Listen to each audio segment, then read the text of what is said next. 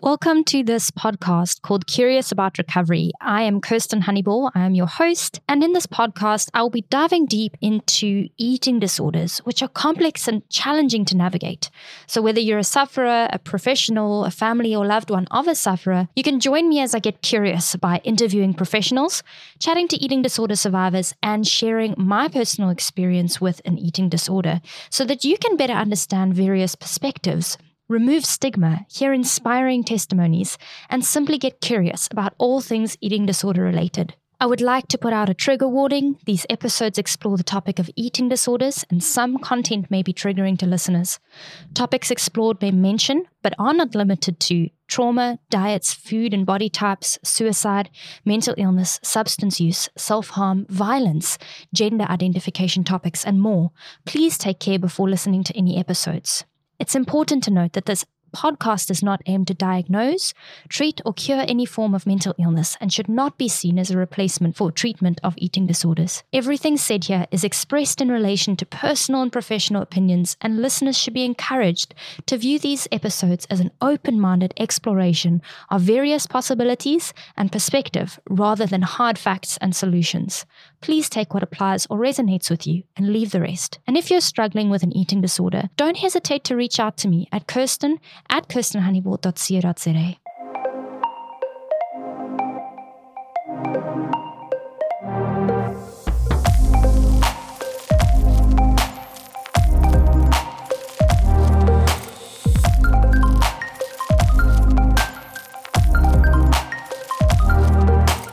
Thanks for tuning into today's podcast. It's really amazing to have owner of Food Freedom Therapy here, Cherie Miller. Her team specializes in helping women and men make peace with food in their bodies.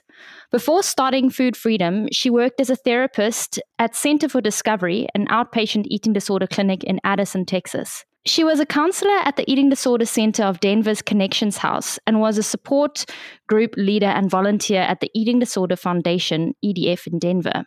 She's also currently working on receiving her Certified Eating Disorder Specialist certification.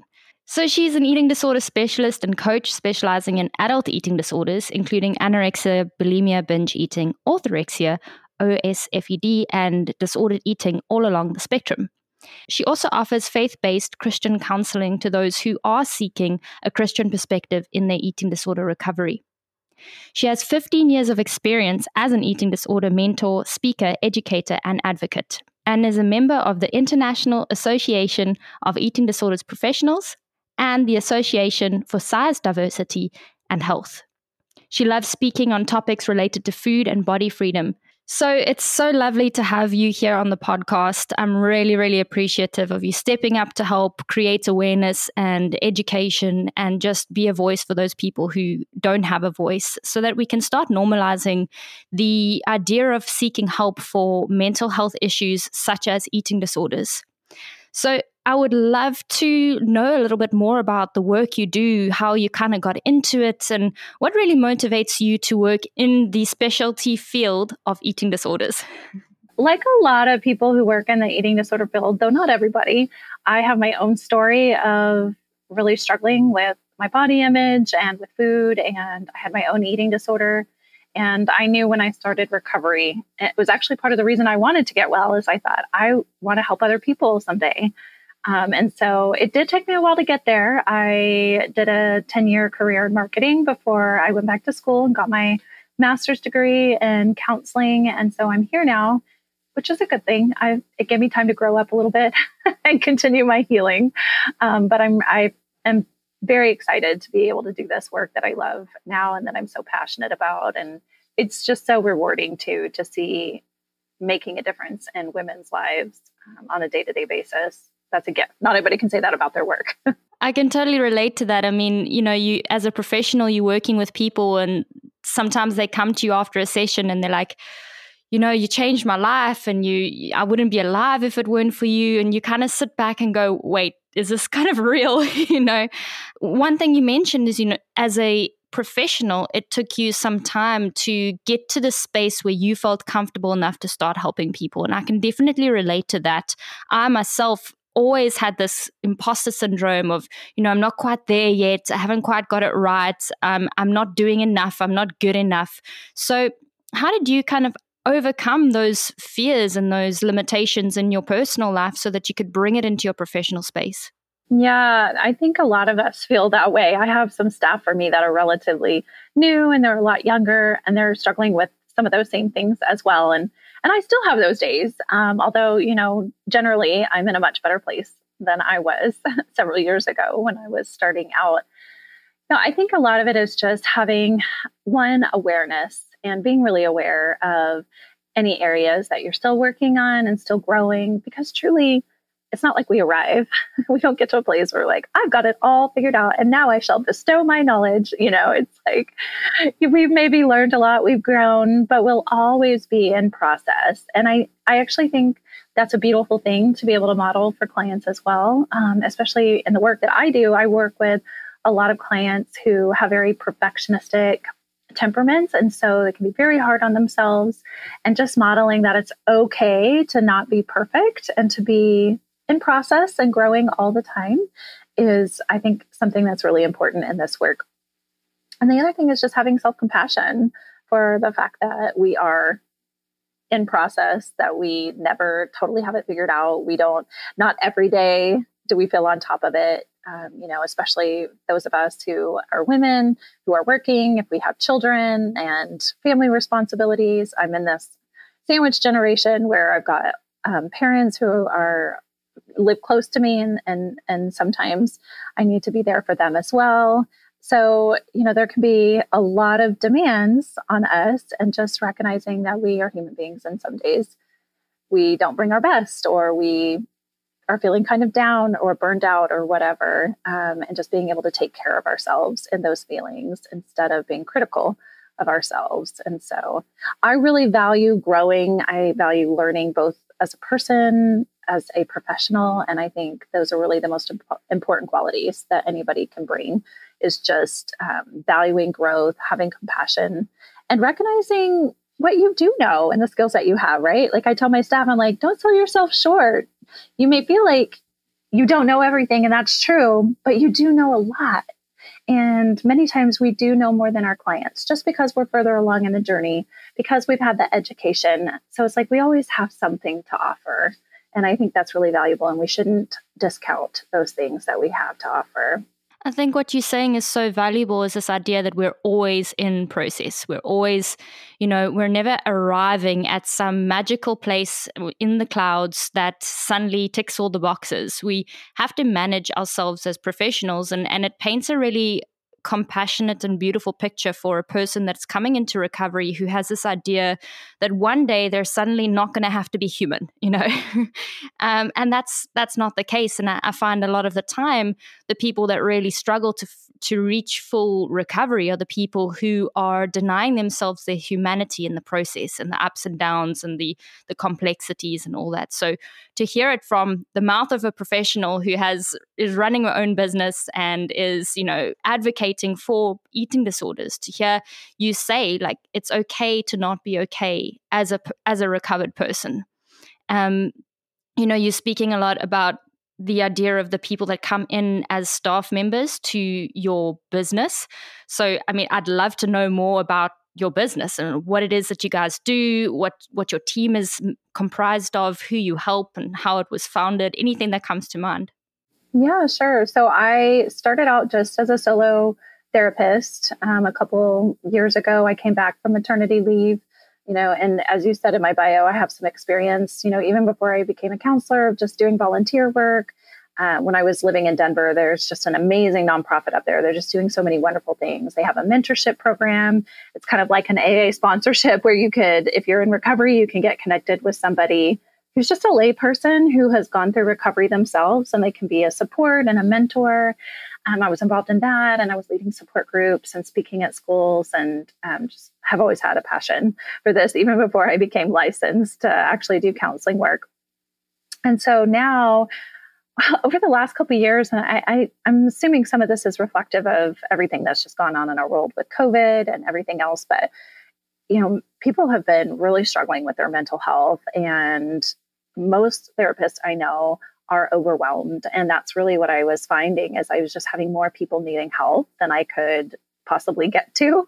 And so I was like, well, maybe I need to hire somebody to work for me. And then, I have somebody to refer these people to that I know and trust and all of that. And so it's just been a process since then. It's been a whirlwind. It's been a little over a year since I hired my first person, Fran, who is wonderful. And we're just continuing to grow. And now we have a dietitian on our team who is fabulous, because we do a lot of collaboration, as you can imagine, working with disordered eating across the spectrum.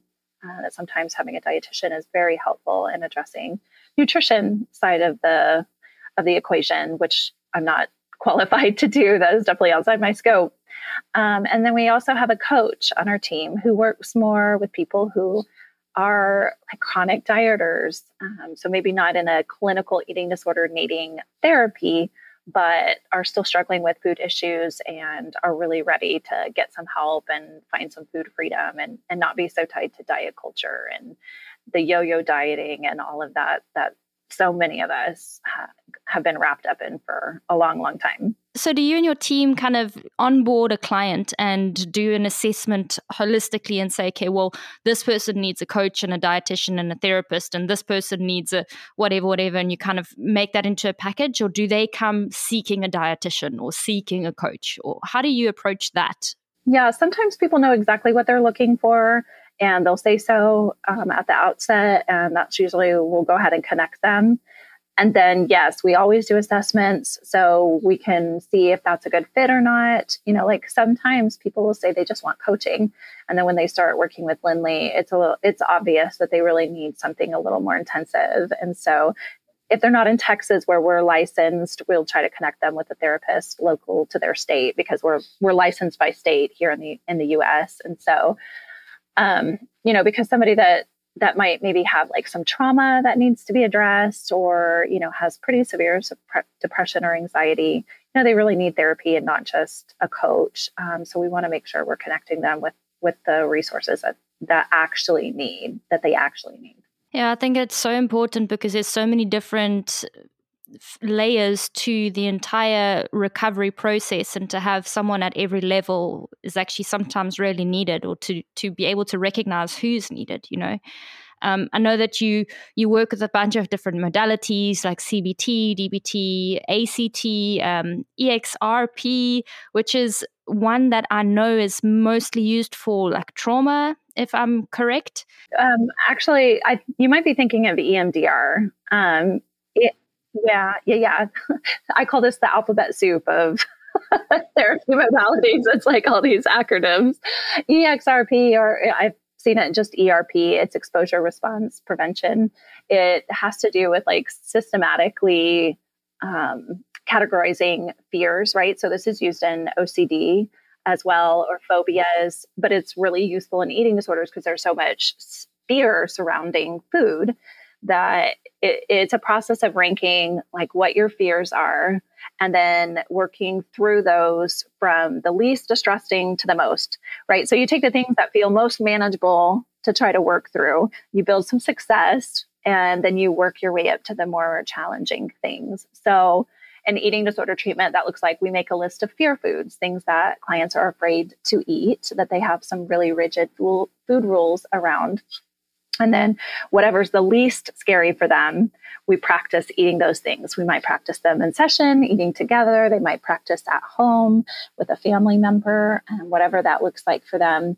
And then as they get to a place where they're not afraid of that food anymore, then we move on to the next one. Yeah, that's actually so interesting because I think it's something I've heard of before. It's like this hierarchy where you give each thing a rating, and this approach is, in my perspective, such a gentle approach to really, really, really immense fears that a person is experiencing. Like not knowing the difference between someone holding a gun to your head versus putting a certain type of food in front of your on your plate from a psychological perspective. And to a lot of the time, what I witness in eating disorder recovery is someone's just told, you've just got to do it all at once, all in one go. And, sometimes that works for people.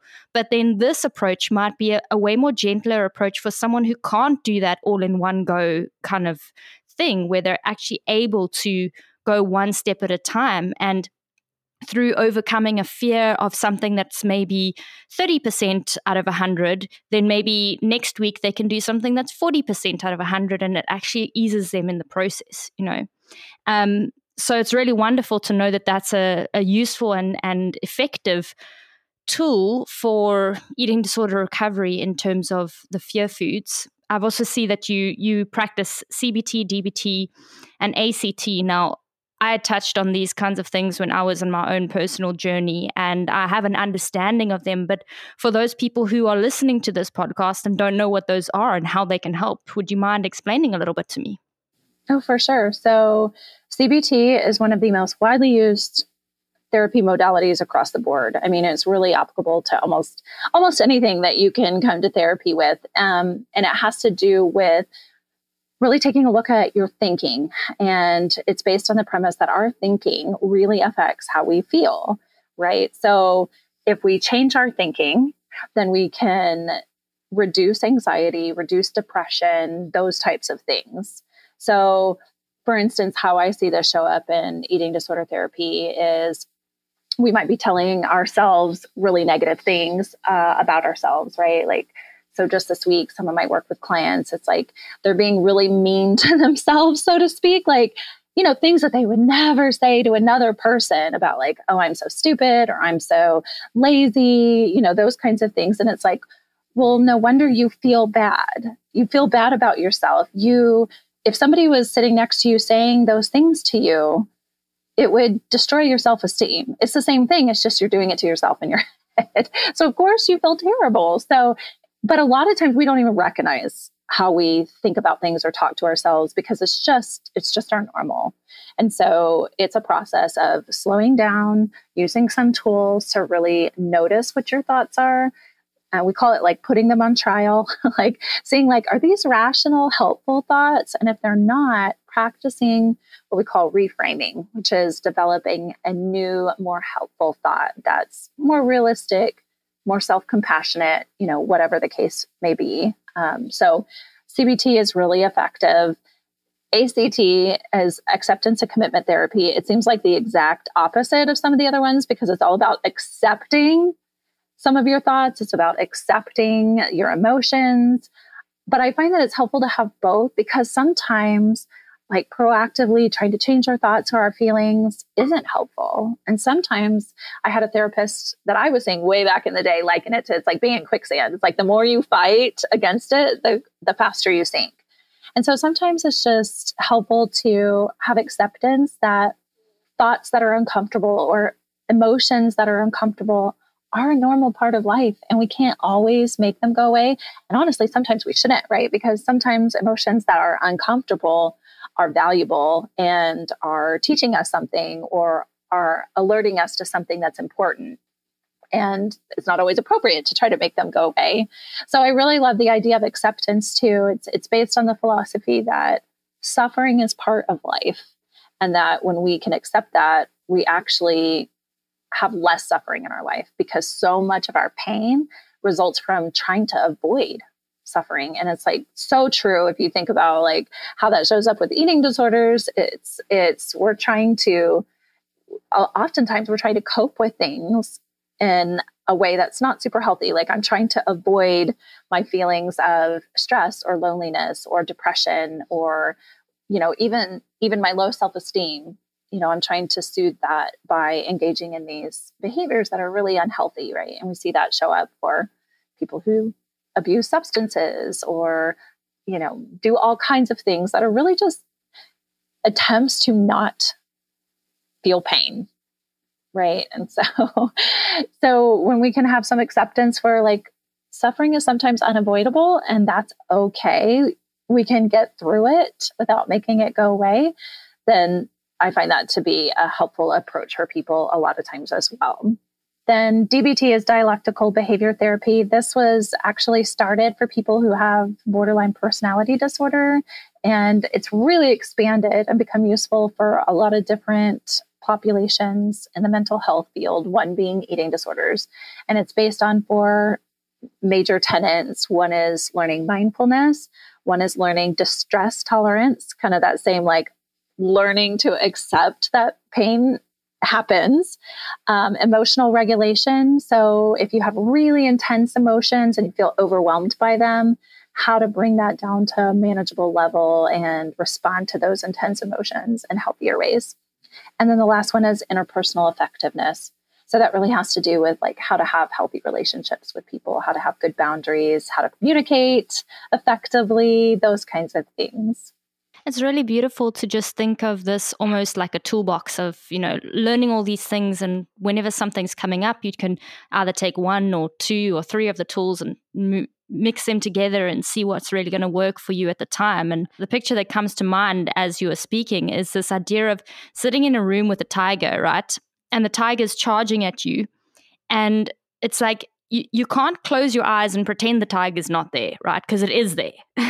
But at the same time, you don't want the tiger charging at you. So you kind of got to find a way to slow it down so that it just sits there and doesn't hurt you, So I'm thinking of all of these little pieces of how we can accept that the tiger is in the room, acknowledge it's there, acknowledge that we have to do something about it, or maybe get out of the room or whatever, but also not deny the fact that it's there in the first place, but just use these tools, these cognitive tools, these dialectical tools to be able to just go, how can I slow this down so that I can deal with it?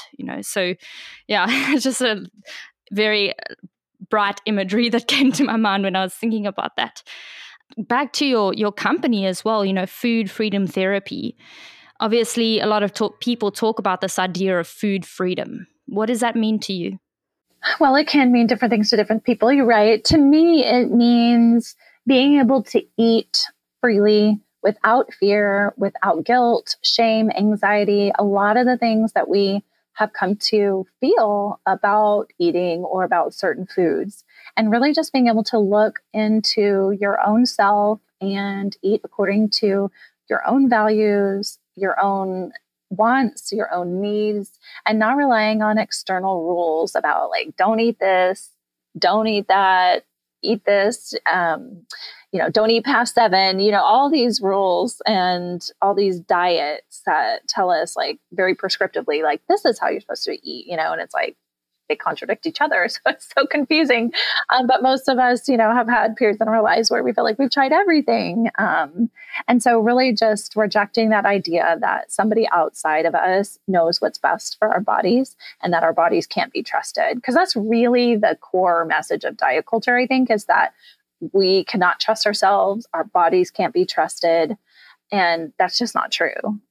Our bodies are not out to get us or to betray us. If anything, we've betrayed our bodies so much of the time by, trying to suppress our hunger or ignoring it or, eating way past what our body needs at that moment and feeling really physically uncomfortable or, all sorts of things. And so it's about building a relationship with food and your body that has peace and joy.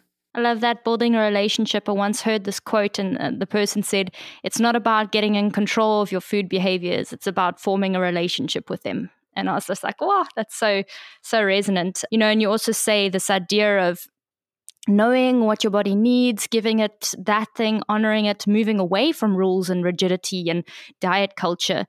But how do you help someone who's coming to you for the first time and they don't know when they're hungry, when they're full, when they, there's cravings that come out of nowhere that maybe aren't good for their body or maybe are, in extreme forms. And how do you help a person better recognize what their body actually needs and how to honor that? Yeah. I mean, it really depends on where they're coming from and where they're at in that moment in their journey. I have clients who come and they're kind of thinking like, maybe I want to make a change, but I'm really scared and I'm not totally ready to give up my rules about food and all of this stuff. And then I have people who come and they're just like, I am sick of this. We call it like dieting rock bottom. Like I am done with this, and so they're kind of in a different place. But, I think in generally, one of the things that we find is that even some of the chaotic eating patterns, like, habitual overeating or binge eating, is really rooted in dieting. I mean, the research is pretty clear that it's the restriction that causes that, which is a missing piece. What we hear from diet culture and what we tell ourselves is, I don't have any willpower. I'm weak, or, I'm addicted to food. But once you stop the pattern of restriction and you start feeding your body enough and you start feeding it consistently, and you stop telling yourself about all the things you can't have, and you let yourself start to enjoy those foods. We call it unconditional permission to eat in the intuitive eating space. Like, once you really do that, it's amazing how some of those things heal just in that, right? We think, again, oh, I'm addicted to food, or I'm an emotional eater. And it's like, really, what's typically going on is that there's a lot of restriction. I have a client just recently, she's coming out of that. Like, she went through a period of time, which is pretty normal, where it's like you start giving yourself permission to eat those things and you just kind of go like hog wild, for lack of a better way to put it. And it feels really scary because you're like, see, I knew it. All I want are the cookies and the ice cream or whatever, all the things. I knew this is why I couldn't do this, because this is all I want to eat. And I would say, I know this is so hard and it's so scary, but trust the process, trust your body. You will heal those feelings of deprivation that you've had for maybe years. Your body will learn that you're going to let yourself have these things sometimes, and you'll stop craving this, and you'll wake up one day and realize you want a salad or a plate of vegetables or whatever it is. Truly, truly. I think it's such an important thing to recognize, because a lot of the time what happens is someone comes into recovery, especially if they've been in heavy restriction, and it will happen where they will start to gravitate towards foods that they've restricted in the past, whatever those are, whether they're sugars or carbs or even a certain type of food. Like, for me, it was peanuts. Like, I mean, come on. And I couldn't get enough of peanuts, And to understand that that is part of the process. And I think a lot of the time what happens is they get to that point and then they go, you see, I have no willpower. I can't do this. This is never going to end. If this is what normal eating is, I don't want it. And then they regress. They go backwards, And just to move through that space of fear of it being permanent, we've got to think of the impermanence of every single behavior or every single fluctuation that's going to come on the journey. Another thing that I really resonated with and would love to know more about is the idea that you have a Christian faith-based approach to a lot of the work that you do. Now, I am personally a Christian, but I never enforce or I don't tell people specifically that that's the way that they need to go for their recovery. But I love to connect with people who do give that sort of guidance. Would you like to tell me a little bit more about how the Christian faith is involved in the process of recovery? Sure. And, I'm the same way. If somebody comes to me and they are not a Christian, or they are of a different faith, like, I definitely work within their own value system. It's never my place nor my desire to like push my own values or my own religious views on anybody else. But if somebody does come in and say, I am a Christian and I would like counseling kind of from that perspective and to incorporate biblical values and those kinds of things, then I'm happy to do that and able to do that. And what's interesting is that the research on eating disorder treatment is showing that some sort of spirituality element is actually incredibly helpful for recovery, right? So, for me, that looks like a Christian faith-based perspective, but, it doesn't have to. Like I said, other types of spirituality have shown to be really helpful. I think there's something just really inherently empowering and hopeful in connecting with something larger than ourselves, right? And from the Christian perspective, having trust in a God that loves us, that wants good for us, is able to help us and heal us through these things. I mean, those are powerful beliefs that can propel us through times where we feel really disheartened, or we're not sure we can get well, or we're not sure that we're loved or cared about, right? Like I said, so many of my clients feel terrible about themselves and have really low self-esteem, and connecting with the idea that God loves you and you are valuable. And, I think also just this idea of like, God did not create you to be pretty and thin. Like, that is not your value in this world. He has bigger purpose and plans for you. And opening up the idea that we've been distracted by all this obsession with being thin and beautiful and young forever, that it's really a distraction from the wider meaning of life. And, of course, that's different for everybody, but connecting with something deeper and more profound than just this obsession with our outward aesthetics, I think it's a really powerful shift. And I think it's important for most people in the eating disorder or disordered eating recovery process. I've definitely resonate with the idea that there is more to the eating disorder that we can understand cognitively. We need to understand that we're more than just what goes on in our thinking patterns. This is just my personal experience, and like I said, I would never say to someone like you have to believe in some kind of spiritual modality or anything. But spirituality can look like just choosing love or joy as a director in the decisions that you make. It can be choosing principles that hold fast with goodness and with clarity and with compassion and integrity and all of those things. So, I've heard before this idea of a God being the acronym for a good orderly direction, just the ability to say, what would, like in the Christian faith, and kind of like what would Jesus do, but in a sense where it's spiritual, it would be what would someone who loved me want for me, and then do that thing. Even if that doesn't have necessarily a deity or any kind of ethereal concept for a person.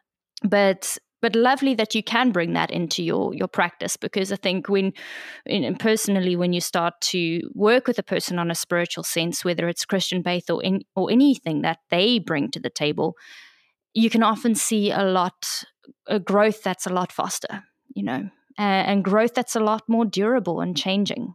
Yeah, so we do a lot of like digging deep on that. I'll ask them, like, if they're not a Christian, I'll say, like, well, where is it that you derive your sense of what's true and your sense of what's right and wrong? And we kind of explore that. Is it, how they were raised and what their family taught them? Is it some other sort of religious doctrine, or is it just what feels right in the moment? Right? Like we kind of explore that so that I understand a little bit better.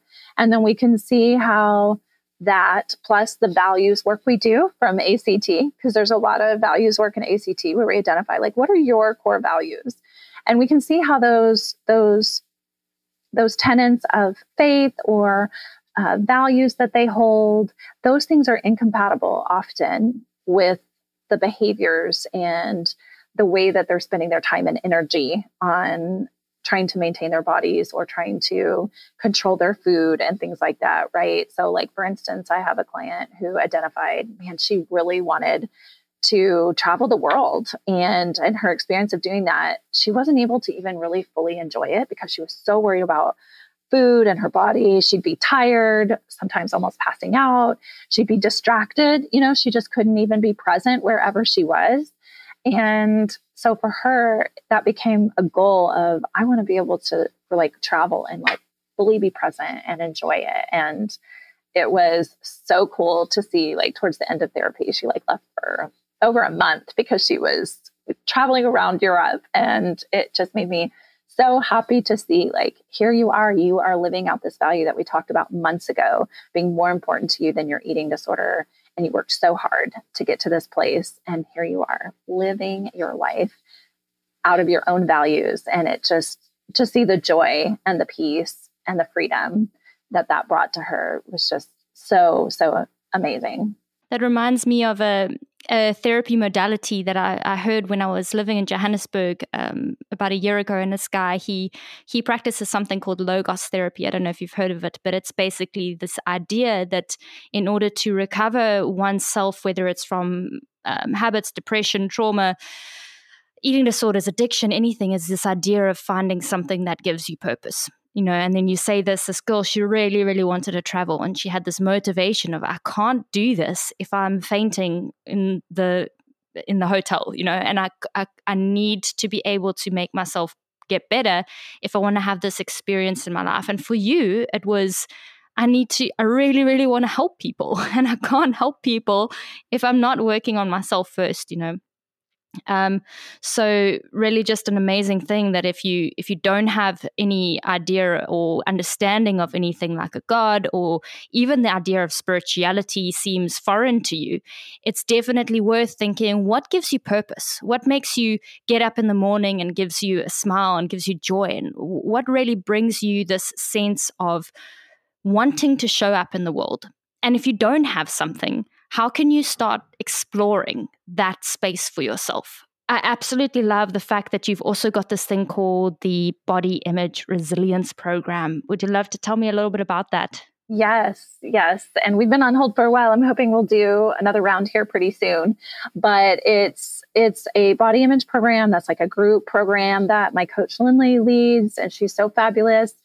And what I love about it is that it's not about trying to get women to a place where they think, oh, I love my body, I feel beautiful. It's the idea that it doesn't really matter, because your body is not an extension of who you are. Like it is a tool. It is not your identity, right? So it's like, I've heard the quote, and I don't know who originally said the quote, so I apologize for this. But the quote is that our body is not the masterpiece. Our life is, and our body is the paintbrush that allows us to create that masterpiece, right? So it's just a shift away from this message that we get as women, especially, that our value, our worth is very closely tied to, you know, how beautiful we are, how thin we are.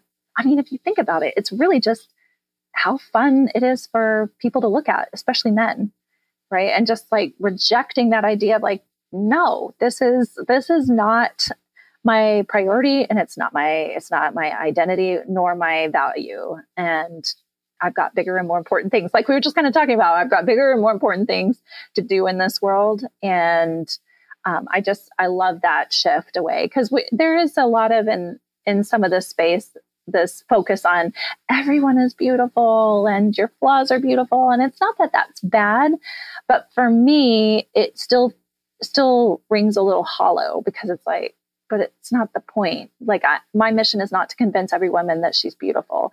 It's, if you're beautiful, that can be fun, but not really that important. And you don't need to be beautiful to be a worthy person, or to make a difference in this world, or to be loved, or to love others well.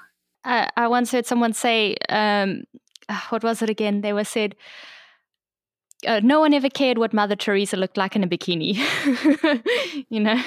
Exactly. Yeah. And this also speaks to this, I guess, generalized idea that a lot of people have, and it's a very damaging idea that people hold, is that eating disorders are a form of vanity, you know, because we think of this idea that, yes, there might be a motivation of I need to be in a certain body type or shape. And even if it's not anorexia, because, you know, a lot of the time when we're speaking about eating disorders, we tend to gravitate towards people who are in anorexic bodies. But I mean, I remember one time I was very, very depressed, and I suddenly got this idea that I was going to gain as much weight as I could so that no one would ever have to love me, you know, which was super, super flawed. But recognizing that whatever your brain is telling you, like, I need a certain body to feel a certain way, and that it's not based in vanity.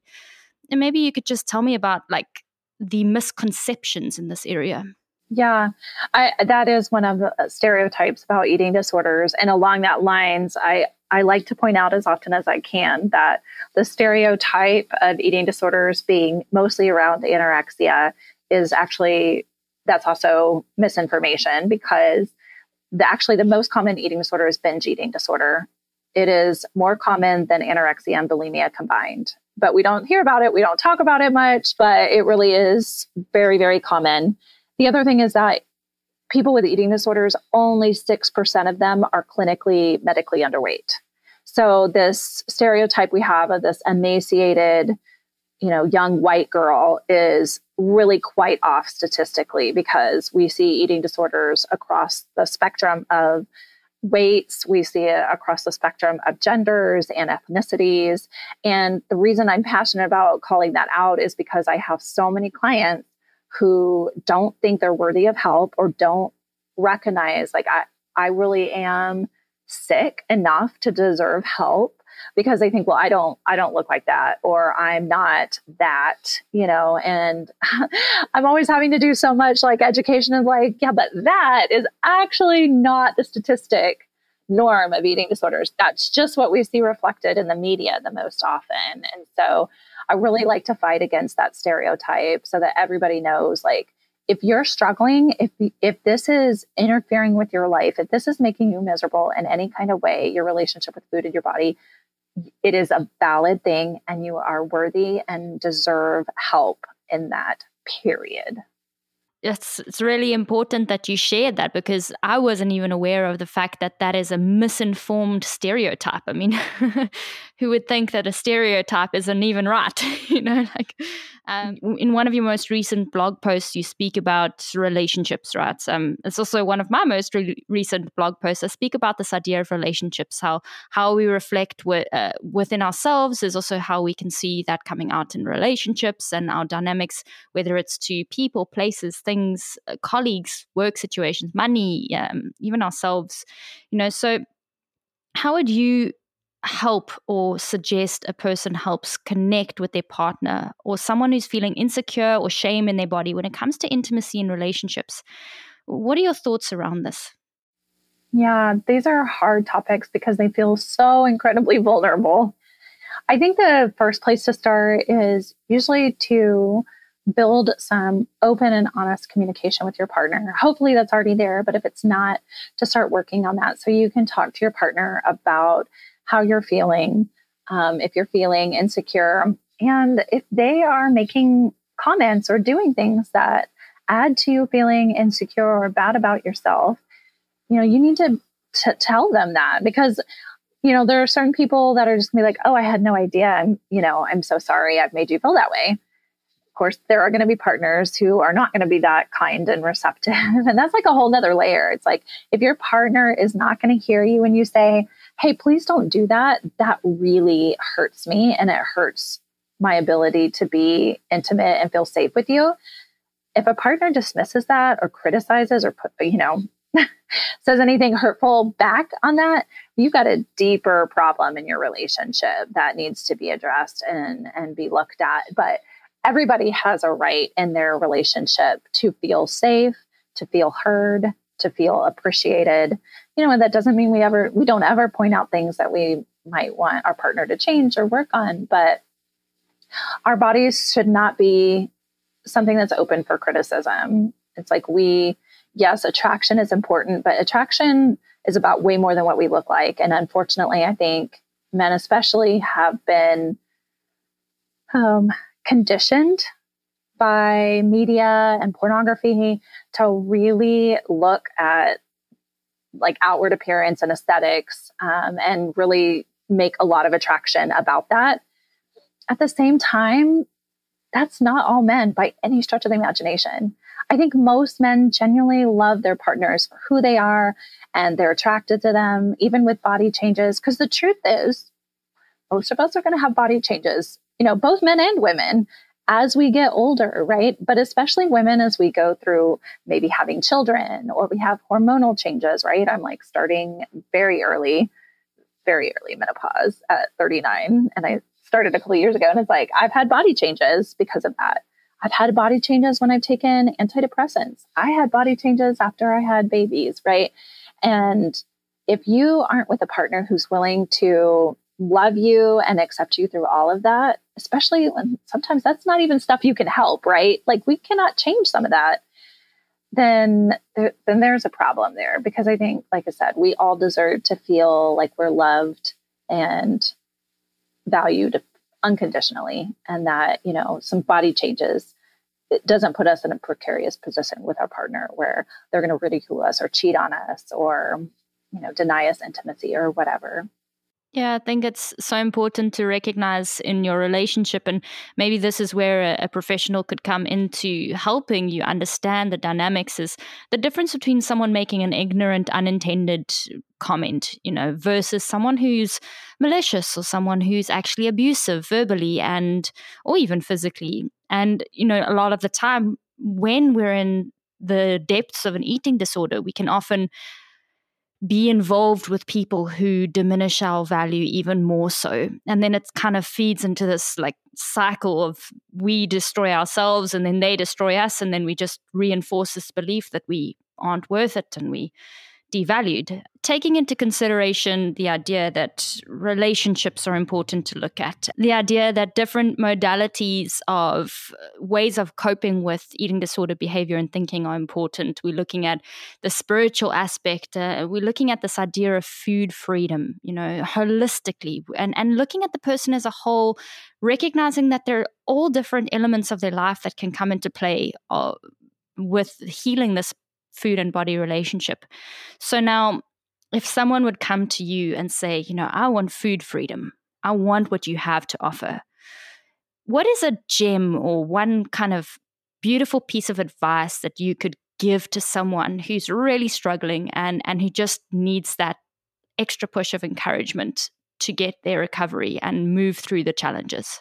Yeah, I like I said before, every client's so different. What would be the most valuable thing to them? But I think my general thing that I like to hopefully convey to clients really early on, and even in a lot of my messaging about my company, is just that it's possible. Because I know when I was in the thick of it, I have vivid memories of standing in the shower, just sobbing, thinking, I will always be this way. I will always hate myself. I will hate my body. And this is the best it will ever be. And that was not true. I was wrong. And I kind of joke with clients. I'm like, sometimes it's good to be wrong. And honestly, I've never had a client that's gone through recovery and come out the other side who didn't at the beginning or along the way say, this feels impossible. I don't think I can get there. I'm not sure that this is possible for me, right? We always think we're the exception somehow, in the worst way. And so just conveying a sense of, I know it feels impossible, but how we feel while it matters does not necessarily reflect reality. And what feels impossible is not. And it may take a long time. It's uncomfortable. It's painful at times, and it takes a lot of work, but possible. Yes, very possible. It's actually such a beautiful thought. It's this idea of, and I guess this is reflected in the entire process of the eating disorder is, are you willing to put in this work and do these actions and take these steps and everything, despite the way that you feel? And I think the problem is we often get so stuck in our feelings being the dominant decider of what we do with our lives. And so if you can just take this advice that Cherie has given here, it's just like, it's possible. And the feeling you have, it's not a fact. It's the ability to move into recovery is completely possible despite the way that you feel. I really think that's just a really beautiful thought to leave the listeners with. Your question earlier about the vanity, because I got off on a tangent about stereotypes on eating disorders. But yeah, I there is definitely the stereotype that this is about vanity and, oh, you just want to be thin. And really it is just so much deeper than that. And it's different for every client how this shows up. But I will say one of the things that is really common is this: I don't like myself. I don't like who I am as a person, but if I can perfect the outside, maybe then I can feel good. Or maybe I had the thought when I was in my eating disorder, maybe if I look good on the outside, I'll trick people. Like they won't know what a terrible person I am, right? They'll be fooled, so to speak. And so it really, it's more tangible if you think about it. If you hate yourself and who you are as a person, that can feel really overwhelming of like, okay, how do I even fix that? How do I change that? Whereas our bodies feels like it's it's a more tangible way of achieving feeling good about ourselves, right? We can go on the diet, we can do the exercise, whatever the formulaic things that we think. It doesn't always work that simplistically, but that's what we think, right? And so a lot of it, again, is just that I'm trying to be perfect and I'm trying to perfect the outside. I think there is that layer of protection of, like you said, where sometimes people feel like they want to change their bodies as a way of protecting themselves from being hurt in some way, or protecting against having to be vulnerable with other people. I've seen people who are in their eating disorders because, and I say because, not because this is the only reason, but some of it is related to trauma that they've had that is unresolved, or other mental health issues, right? I've had clients who have been resistant to get well because they said, if I gain weight and I look healthier on the outside, people will not know how bad I'm hurting on the inside. It's a way of showing I'm not okay, I'm in pain, something's wrong. Right. So it's not a simplistic, like it's this way or it's this way. It's different for every client, but those are just some examples of how it is so much more profound than just, oh, this is just about vanity. They just want to be thin and pretty. Yeah, I mean, while you're saying that, it takes me back to that thought that I had earlier, which is this, I was in recovery and I had weight restoration. I was comfortable in my body and everything. And I was in a relationship and I was heartbroken by this guy. And my thinking, and it actually shocked me for about a week. I had this idea that, well, I was healthy, I was fine, and this person still rejected me. So maybe I just need to absolutely destroy my body and just like I said, gain as much weight as possible, just eat as much food as I can, and just become like really, really, because then I'll have a valid reason for someone to not love me. They could like reject me because of the way my body looked and not because of who I was. So it's amazing how like the psychology can get so twisted, and we can start to go, this body is actually a tool for me to protect something that I'm feeling really deeply inside, Which is sad that was like where your mind went for so many reasons, and one of those is just even the fact that in our culture that has to be something that we can consider as, an option of knowing that, well, if we're in a larger body, we're going to be viewed and treated a certain way, which is like a whole nother element that I also bring into the eating disorder and disordered eating treatment. It's just this kind of more like social justice aspect of how people in larger bodies are viewed and treated. And it's really, really wrong. And there's so much history about how it's rooted in racism, and it's an issue in ways that people don't always recognize, right? Because it's really, I've heard it termed like the last form of socially acceptable prejudice is against people in larger bodies, this weight bias that happens, which is really harmful to people. And I know that's like a topic probably for another discussion, but just, bringing in that social justice aspect of how people in larger bodies are treated and viewed that also is helpful for people sometimes, because they really resonate with that. If they have kind of that social justice mindset and are like, yeah, that is wrong, like they're already fighting against racism and sexism and some of these other things. And so they really resonate with connecting with that. You're so right there. It's also one of those things where it's like, it's not as obvious as having a different skin color, so how do we like define it? We can't necessarily be like, hey, people in larger bodies now can vote, or, because it's not working on that level. It's working on such a deeper level. So it's a very valid point that you've put out there. So, before we wrap up, I'd love to know, what is the highlight of your personal and or professional life been until this point? Yeah. I think a few years ago when I really started learning about intuitive eating and I started learning about the health at every size, which I don't know if you're familiar with that, but it's very closely related to what we were just talking about. I think that was pivotal because it really changed some of the ways that I approached eating disorder recovery and approached work with clients. And it really challenged my own mindset in recognizing, my own biases and my own privilege in being in a straight size body and not experiencing the world in that, in the ways that people in larger bodies experience the world and are treated.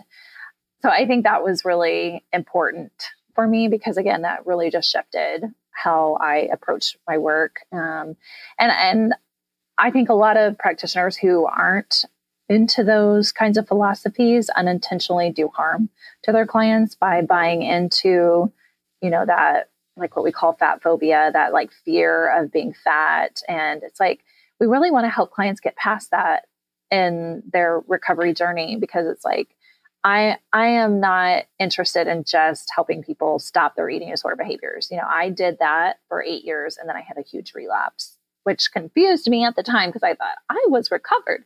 I wasn't. I wasn't engaging in behaviors, but I was still in diet culture. I was still not at peace with my body or food. I still was very afraid of my body changing, gaining weight, that kind of thing. And so I think as long as we have that fear, then we're not going to be able to have a peaceful relationship with food in our body, And so I said, I think that was important shift for me in my work, is just recognizing that recovery is about more than not engaging in eating disorder behaviors. It's really about doing that deeper healing. Like you said at the beginning, it's a relationship. It's a relationship with food in your body, and you want it to be peaceful and be joyful. And that doesn't mean every day, but in general, it's like I don't have a joyful, peaceful relationship with my husband every single day. That's not realistic, but you can still have a healthy, positive relationship with food in your body as a general rule. And that's, I think, the bigger goal. I've really loved everything that we've spoken about today. And the thing that's really resonating, and it kind of sums up the feeling of what you've expressed in this, is that food freedom is about this idea of finding the balance, of finding the fact that there's no absolutes in our bodies and our foods and our everything. And when we can move away from these rules and these conditions and these thinking patterns that keep us stuck in cycles, we can actually move into a space that feels graceful, it feels serene, and it feels intuitive, and it just really, I'm absolutely certain that the people out there that you're helping with your food freedom therapy, your business, and just on a personal basis, is really helping change people's lives, and really appreciate people like you in the world. So without people like you, yeah. Without people like you, we would really be stuck in a very, very serious and hard to navigate mental illness. So with that, I'd love to ask you how we can get hold of you, where we can find you. Is there anything that you're working on at the moment? Yeah.